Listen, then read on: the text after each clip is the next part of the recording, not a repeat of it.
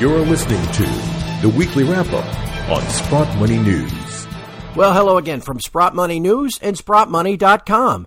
It's Friday, December the 27th, the last Friday of the year, and this is your last weekly wrap-up for 2019. I'm your host, Craig Hemke. Joining us this morning is not Eric Sprott. Eric's on vacation this week, so we've got a friend of Eric and a friend of Sprott Money by the name of Bob Thompson. Bob has sat in for Eric before, so it's a pleasure to have him back. He's a senior vice president and portfolio manager with Raymond James in Vancouver. He's also the author of a great book called Stock Market Superstars, Secrets of Canada's Top Stock Pickers, of which obviously Eric Sprott is one of them. Bob, thank you so much for your time this morning. Hey, Craig, it's great to be with you again. Hey, and before we get started, I know it's the end of the year, but it's time to start looking ahead to January just a little bit. A lot of folks always look forward to that big Vancouver Resource Investment Conference that is in the middle of January, and Sprott Money's looking forward to it as well. We are jumping right into that, baby. At that conference that's coming on January the 19th and 20th this year, Sprott Money will be hosting a kickoff party on Saturday, January the 18th. If you're going to be at the conference and you're coming in a little early, make sure you join us. You can just keep watching SprottMoney.com for more details on how you can RSVP. We'd love to see you there. Bob, are you going to be at that conference? It's right there in Vancouver, my friend. Hey, I'm right here, and it'll be about 100 steps. I'm looking at the building right now, so yeah, I will certainly be there. It's a great conference. I wouldn't miss it, and I'll sure be stopping by the Sprott Money booth too.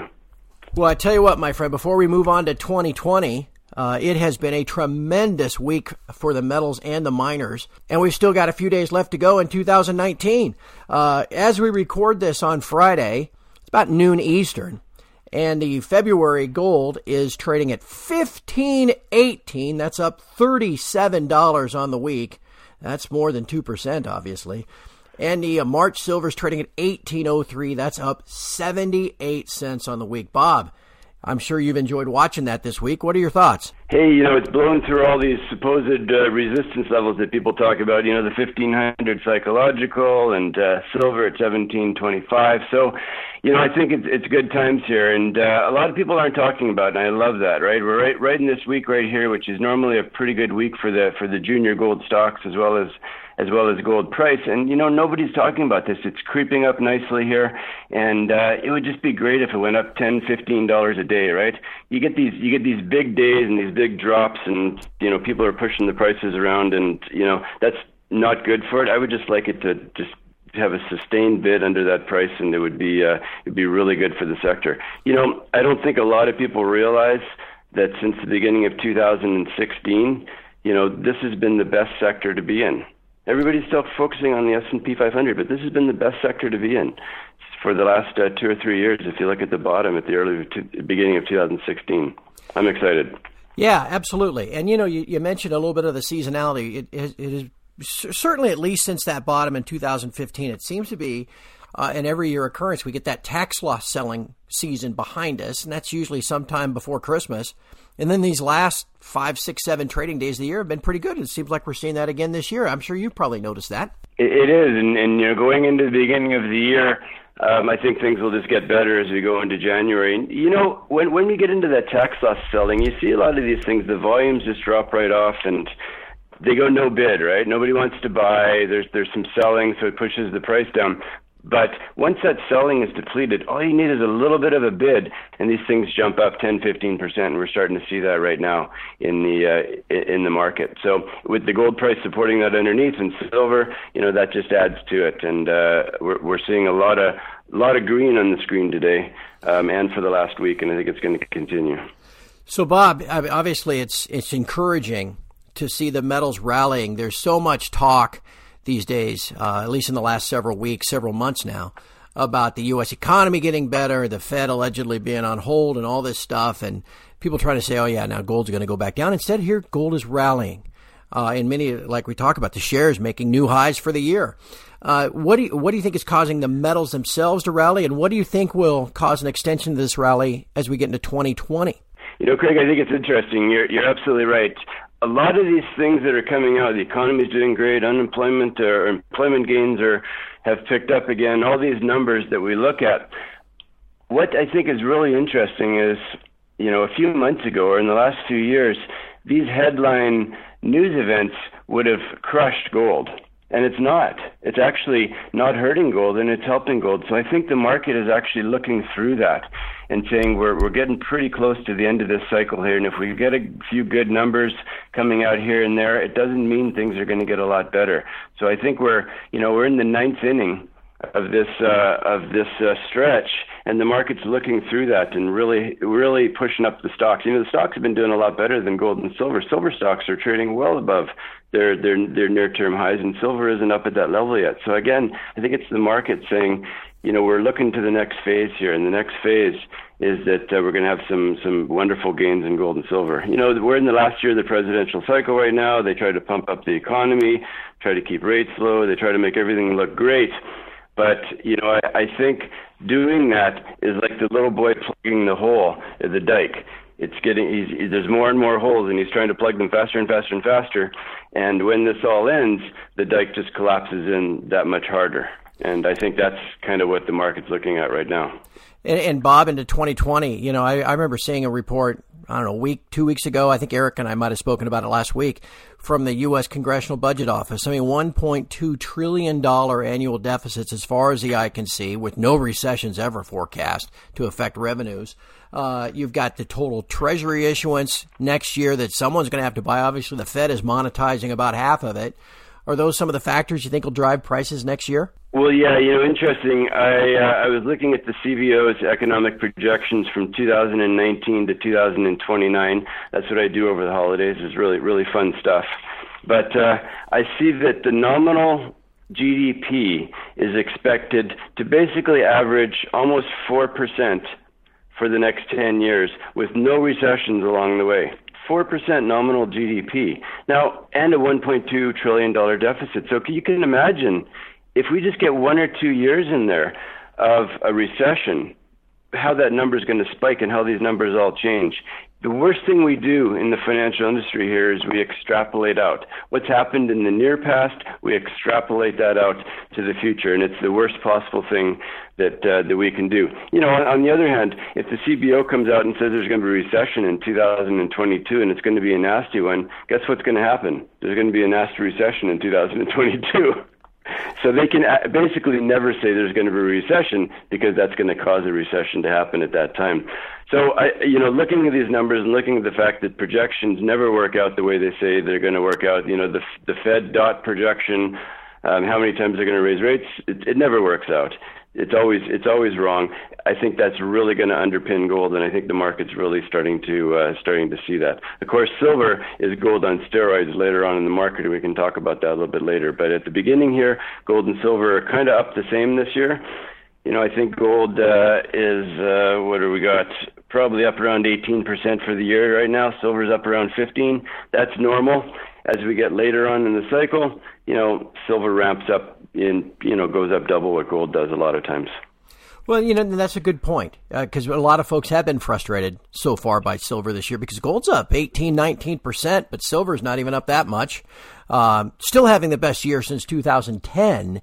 But do you expect a little bit of a flip of that type of performance next year? Well, that brings up a good point about this market right now and kind of where we are, because I think we're probably through that first phase of this bull market, which people don't even know we're in a bull market, because they're still focusing on the S&P 500 and they're still focusing on all the tech stocks that are going up and that sort of thing.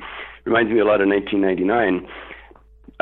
But in that first phase, you start to see, gold and silver rally, the stocks do, but nobody's paying attention. And as we get later on in the cycle, probably into the last third of the cycle, people say, wow, this is a precious metals bull market. The other markets have all rolled over. And then you start to see silver, which is actually an astonishingly small market in the world.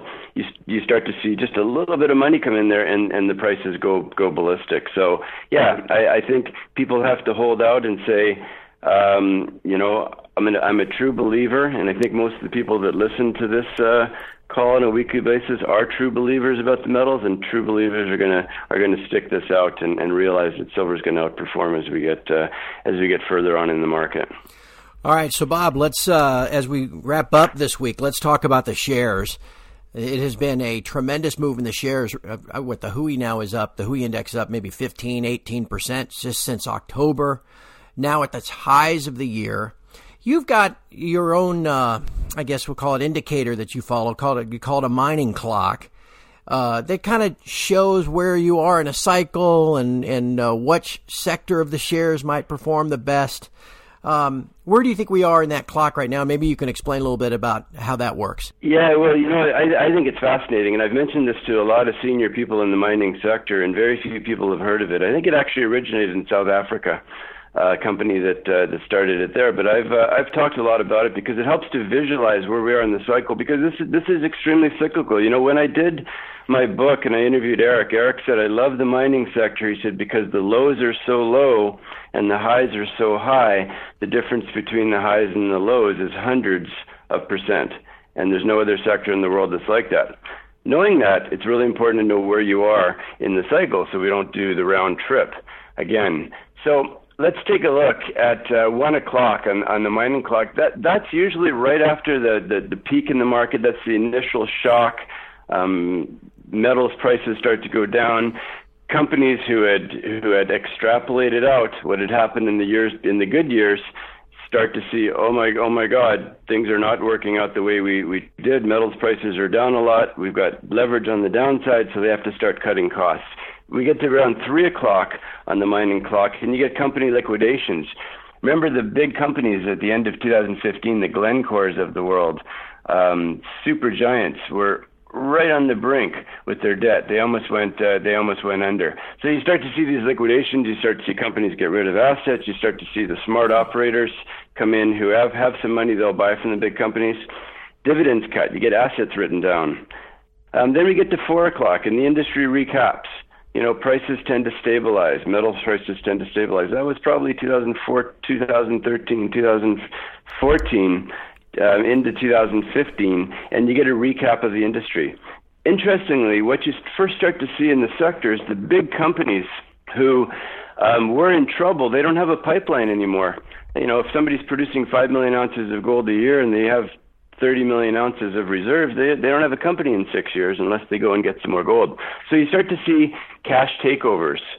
And we've seen that. We saw that at the beginning of 2016. You start to see some cautious buying, and you start to see a little bit of M&A in the sector. And in the last few weeks, we've really seen, about $7.5 billion of M&A in the sector. A lot of it's cash buyouts. Some of the big ones will be stock buyouts. You see debt start to fall.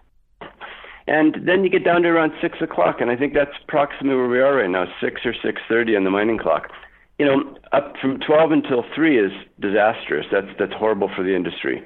Right around 4 o'clock is the buy time when you should start to buy, and that was 2016. We're around 6:30 right now. And what we haven't seen is a lot of junior IPOs of stocks. That happens around 7 o'clock or 7:30. So that's why I think we're around 6:30. We've seen a tremendous amount of private placements. Some big investors in the country have been buying a lot this year in private placements, but not as far as traditional junior IPOs. We haven't really seen exploration rise to a significant extreme yet. That happens around 8 o'clock. Around 9 o'clock, companies start to increase their debt again, and you start to get paper takeovers of stock. Now, depending upon where you live, here in Canada, we've had a big cannabis rally, right? Cannabis stocks have gone through the roof in the past few years. And what we started to see in the last few months, which told me that we were near the end of the cycle, is we started to see paper takeovers. So companies would use their stock to buy somebody else's stock.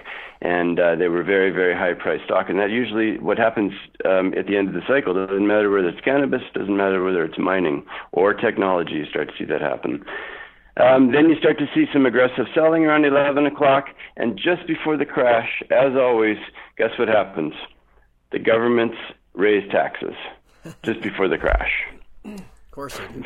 Because they see all the money that's been made, all the royalties they've missed out on in the good times, so they raise taxes, which just makes the crash even worse, and here we go with the cycle again. So I think, it's good to know where you are in the cycle, and it's good to good for us to know right now that I think we're still in that first third of the cycle. And if I could just mention something that Eric told me years ago, and I think why he's been so successful. He said, he gave an analogy. He said, you have to be sitting in the room by yourself having a party. And he said, what that means is you're buying lots of stock in an industry that everybody hates for the time being. And he said, that's the only way that you're ever going to get these big gains when they happen with the cycle. And he said, it's an awful lonely place to be sitting in the room having a party by yourself when everybody is partying in the other room. Everybody's partying, buying the tech stocks, buying high-priced S&P 500 companies, etc. But he told me, he said, you got to have your position before everybody decides it's time to party in your room. Because once everybody decides it's time to party in your room, he said the door is awful small to get through, and it's a bloodbath to get through that door, and the prices go through the roof. And he said, that's where you got to be. It's a lonely place, but you got to be by yourself there. And I think, this last 2 or 3 years, you look at the prices, they've been doing well, but it's been a lonely place. And I like to be in lonely places because it means I'm right usually. That's right. That's right. Bob, that's great stuff and extraordinarily valuable information. Anything else on your mind before we wrap up? Not really. All I want to say is, the market's going to try to shake you out a lot of times. And like I said, you got to be a true believer. And if you're a true believer, the market isn't going to make you do unforced errors, right? We had a nice correction in the summer here. A lot of people could have said, who didn't understand the sector, could have said, okay, I'm out. A lot of these stocks are down 20-25%. But if you're a true believer, you're going to be there and you're going to stick with it and understand that we're in a pretty good bull market here, and we're probably in the first third of it. Sounds good to me. Hey, one more thing I'll add too on this end. If you recall, we discussed last week how Eric was the guest for Ask the Expert this month, which you can find at the SprotMoney.com website. And we broke that thing up into 2 parts so we could get as many of your questions answered as possible. The first part was about gold and the gold mining sector. Part 2, which is due to be released at some point later today, December 27th, focuses on silver. And I think if you want to hear some more about the silver miners and a little more about maybe some specific companies in that sector, please check back to SprotMoney.com.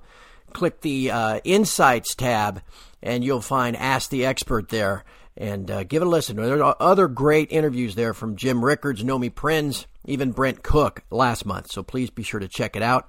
We've been again speaking with Bob Thompson. Bob is Senior Vice President and a Portfolio Manager at Raymond James in Vancouver. Great stuff, Bob. Really, really appreciate it. Thanks again, Craig, and Happy New Year. Happy New Year to you, my friend, and to everyone listening. Happy New Year as well. We look forward to a great 2020. And please be sure to visit SprotMoney.com for all your gold and silver bullion needs. We'll talk to you again next Friday.